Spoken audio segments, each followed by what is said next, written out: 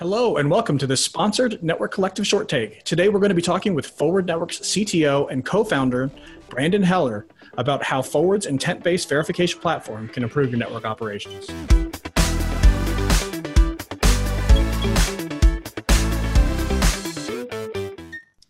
Hello, Brandon, and thanks for coming on. To get started, why don't we give everyone a little bit of your background? Where are you from? Yeah, so I was part of the team at Stanford that helped bring OpenFlow and SDN to the world. And now at Forward, I lead the engineering team and occasionally get to code. Very nice. So let's get right to it. So when we talk about verification, what does that mean? How does it differ from what administrators, engineers, operators are doing today with analysis and testing, those types of things?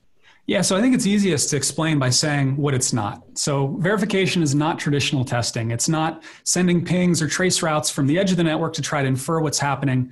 It's not monitoring. So it's not looking at logs and it's not looking at graphs or any counters to try to, again, infer what's happening in the network. It's something new. It's something very different. And it only became possible recently. It's really reasoning about the behavior of the whole network. And with network verification, you can be sure that that the network is able to operate in a way that meets your design intent. And if it's not, you can see exactly why not. Now, you said something there that's interesting. You said it wasn't possible until recently. Why is that? Yeah, so if you want to implement network verification, it's got to work at the scale of the world's largest networks. In fact, that's where the benefit is greatest. If you can get visibility and an ability to test completely a network that has 10,000 nodes, that's the place where you're going to see the most value, where the cost of an outage is the highest, where the complexity of simply finding out how traffic goes from A to B is the highest. And so I like to say that there are really three hard problems that you have to solve before you can make a viable network verification product. The first thing is you've got to understand the diversity of the world's networking equipment. And I've heard the phrase museum of network history used more than once by our customers describing what they've got. That's a great term. We don't just have to know what's out there and collect that data, which is work enough, but we've got to precisely understand the behavior of every single device as well as how all those devices interact with each other to build a packet-perfect, accurate behavioral model of where traffic is going. Because once we can see where traffic is going, we can start to ask questions and ask really verification questions of whether the network is behaving as intended. So that's kind of part one. You got to understand the behavior of the world's networks. The second part is you've got to get that analysis to scale. So this is the kind of thing that requires every trick we can throw at it. And we started out with off-the-shelf frameworks for processing and analyzing data, found that they just weren't a fit for tens of thousands of network devices, and looking at individual firewall configs that had hundreds of thousands of config lines and individual devices like internet-facing routers that would have millions of rules. And so we had to figure out ways to compress that data, to strip out the stuff we didn't need, to scale out that processing. And to do that, we've had to do techniques that range from just optimizing the code, some of the low-level stuff, to completely new data structures, to really rethinking the order in which we compute everything. So we made that work after years of toil to figure out how to handle tens of thousands of devices in a single view, asking questions and getting effectively real-time answers. And then the third problem you've got to solve once you've solved those two giant problems is how do you make access to this complex information really simple? How do you make it easy to use?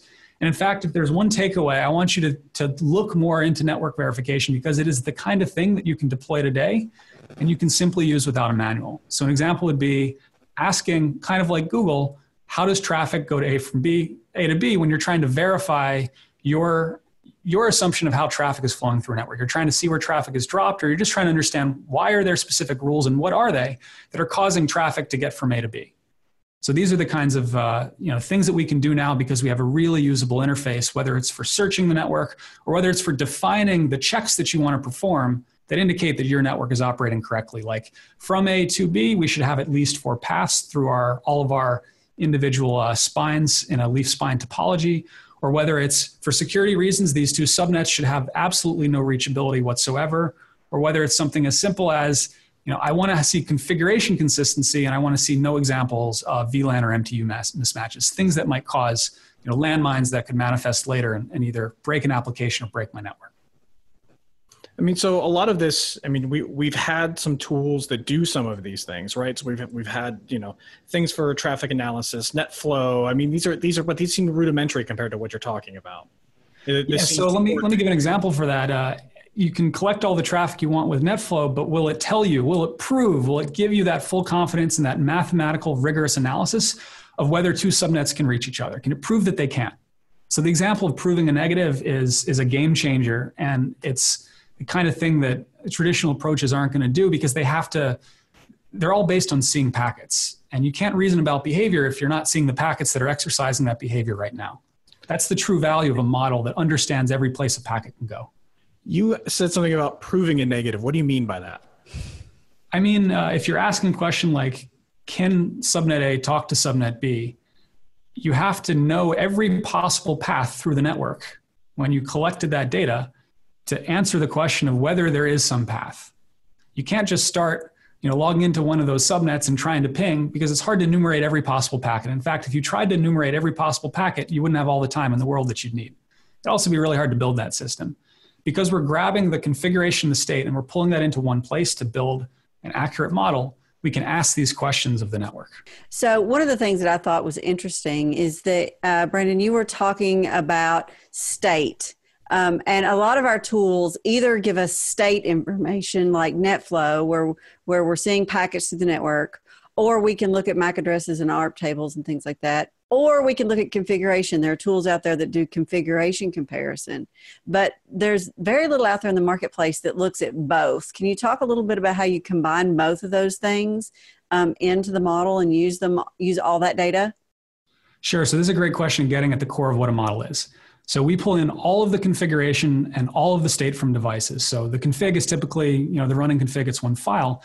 The state includes the ARP tables, the MAC tables, the IPv4 tables, the state of spanning tree, which links are blocking, all of the VLAN state that may be dynamic, absolutely all of the state that defines the state in the config that defines the behavior of the device. We've got to pull in so that given any packet coming into that device, we know what's going to happen at that time, so we can predict behavior. And if we can do that on every device in the network, we can start to build this complete network view. Right. And that's basically, think about state as everything that goes away when you reboot the box, right? So you're not going to get neighbor information. You're not going to get any of that from your peer, from your config on the device. And one of the things I think we're struggling with as an industry right now is that network engineers are used to, if we're talking about a forest and trees analogy, we're used to looking at the tree to try and understand what the entire forest looks like. And networks have gotten so complex that we can't do that anymore. We have to look at it as an entire system and not as an individual discrete box. Yeah, absolutely. We're all about trying to make the behavior of a network accessible and actionable. And verification is one way to do it. And one thing that kind of falls out of that is this ability to search and see where traffic is going. That's really interesting. Do you have, I guess, I'm trying to think about use cases. You brought up like ECMP spines and validating that you have all of the flows. I mean, are there any other ones that stand out to you as like, man, like this is just an absolutely, clear-cut use case where something like this could be used and be valuable? Yeah, so there is no shortage of use cases, and I'd like to focus on three of the top ones because they're kind of categories of use cases. So one of them is confirming changes. So it's a Saturday night, you're going into a change window. The change may be adding a VLAN, something simple. It may be more complex, like touching a switch, a firewall, and a router at the same time to, let's say, make a device do something new, or even just integrate a new device. So you've got intended behavior of your network before, and then you've got intended network behavior of your network after. And so network verification gives you a nice push-button way to say, here are the most critical application flows, and here are the properties my network should have. Press a button, know that those are holding before you make that change.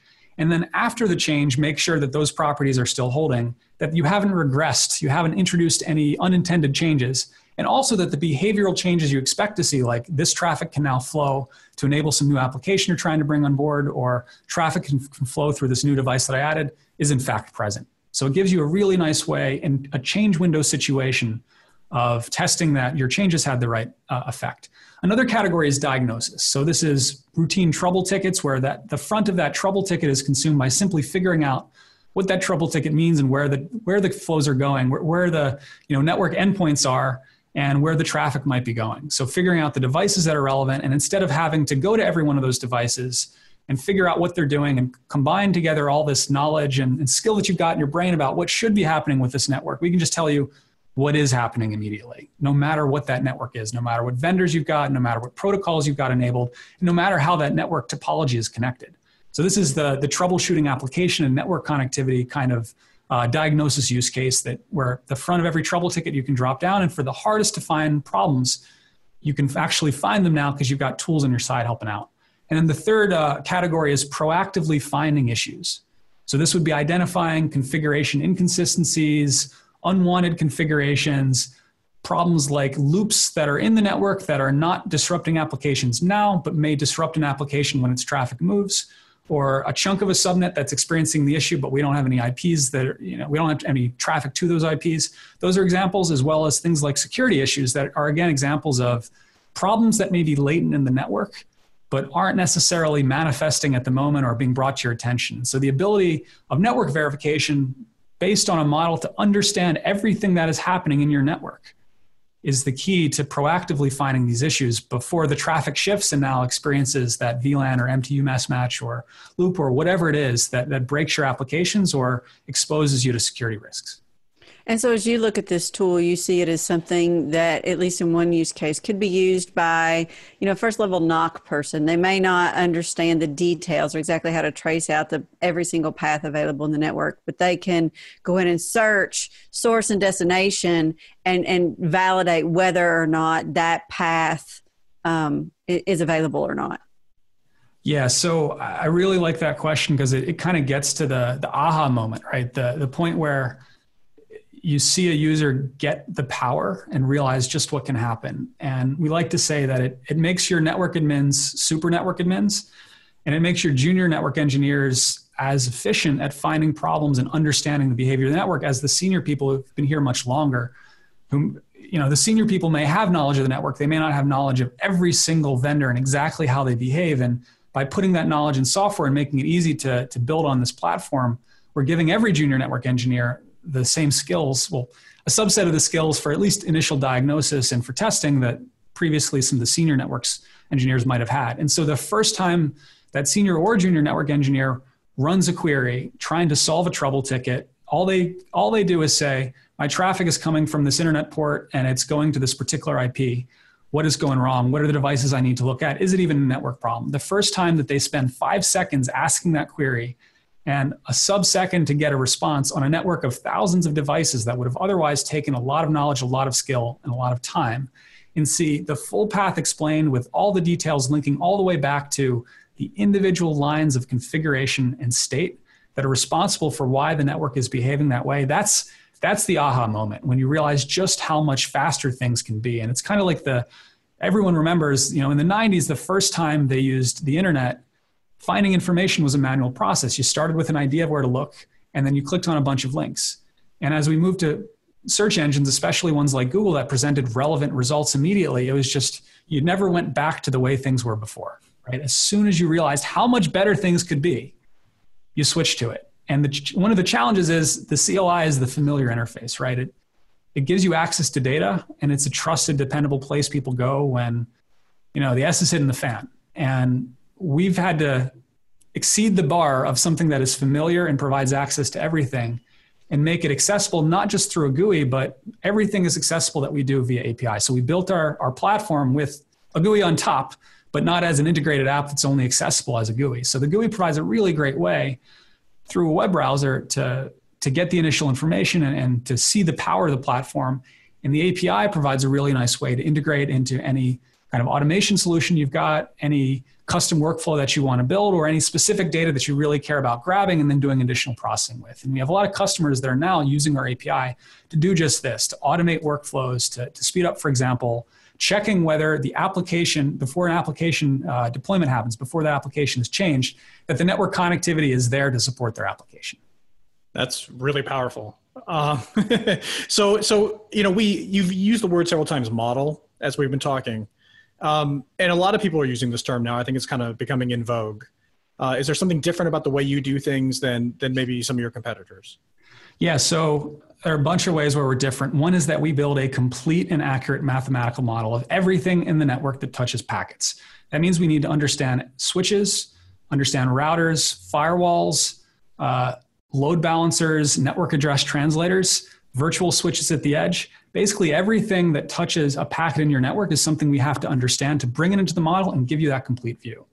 Now that alone doesn't, give you a model that's usable. And one of the things we've really worked hard on, and I'll stress it again, is the ability to work at scale with really good performance is the kind of thing that doesn't just come out of the box. You can't build on any existing processing framework. You've got to toil away for years and get some of the best people in the world to figure out how to scale tens of thousands of devices into a single view and make answers quick to respond. So you can either use it interactively to get that quick answer that you're looking for, or you can issue a large set of checks that validate that your applications have the connectivity that they need. So those are the kind of two reasons that having that speed really helps out. And this is the thing that you've got to see to believe. And I encourage everyone to go to forwardnetworks.com/collective. We've got a landing page there with a demo and a link to get a demo and to see more details yourself and even try this out in your network. Brandon, want to thank you and Forward Networks for coming on today to talk about your product. And everyone should go check it out. That's it. Forwardnetworks.com/collective. Thanks again, everyone. And we'll see you next time.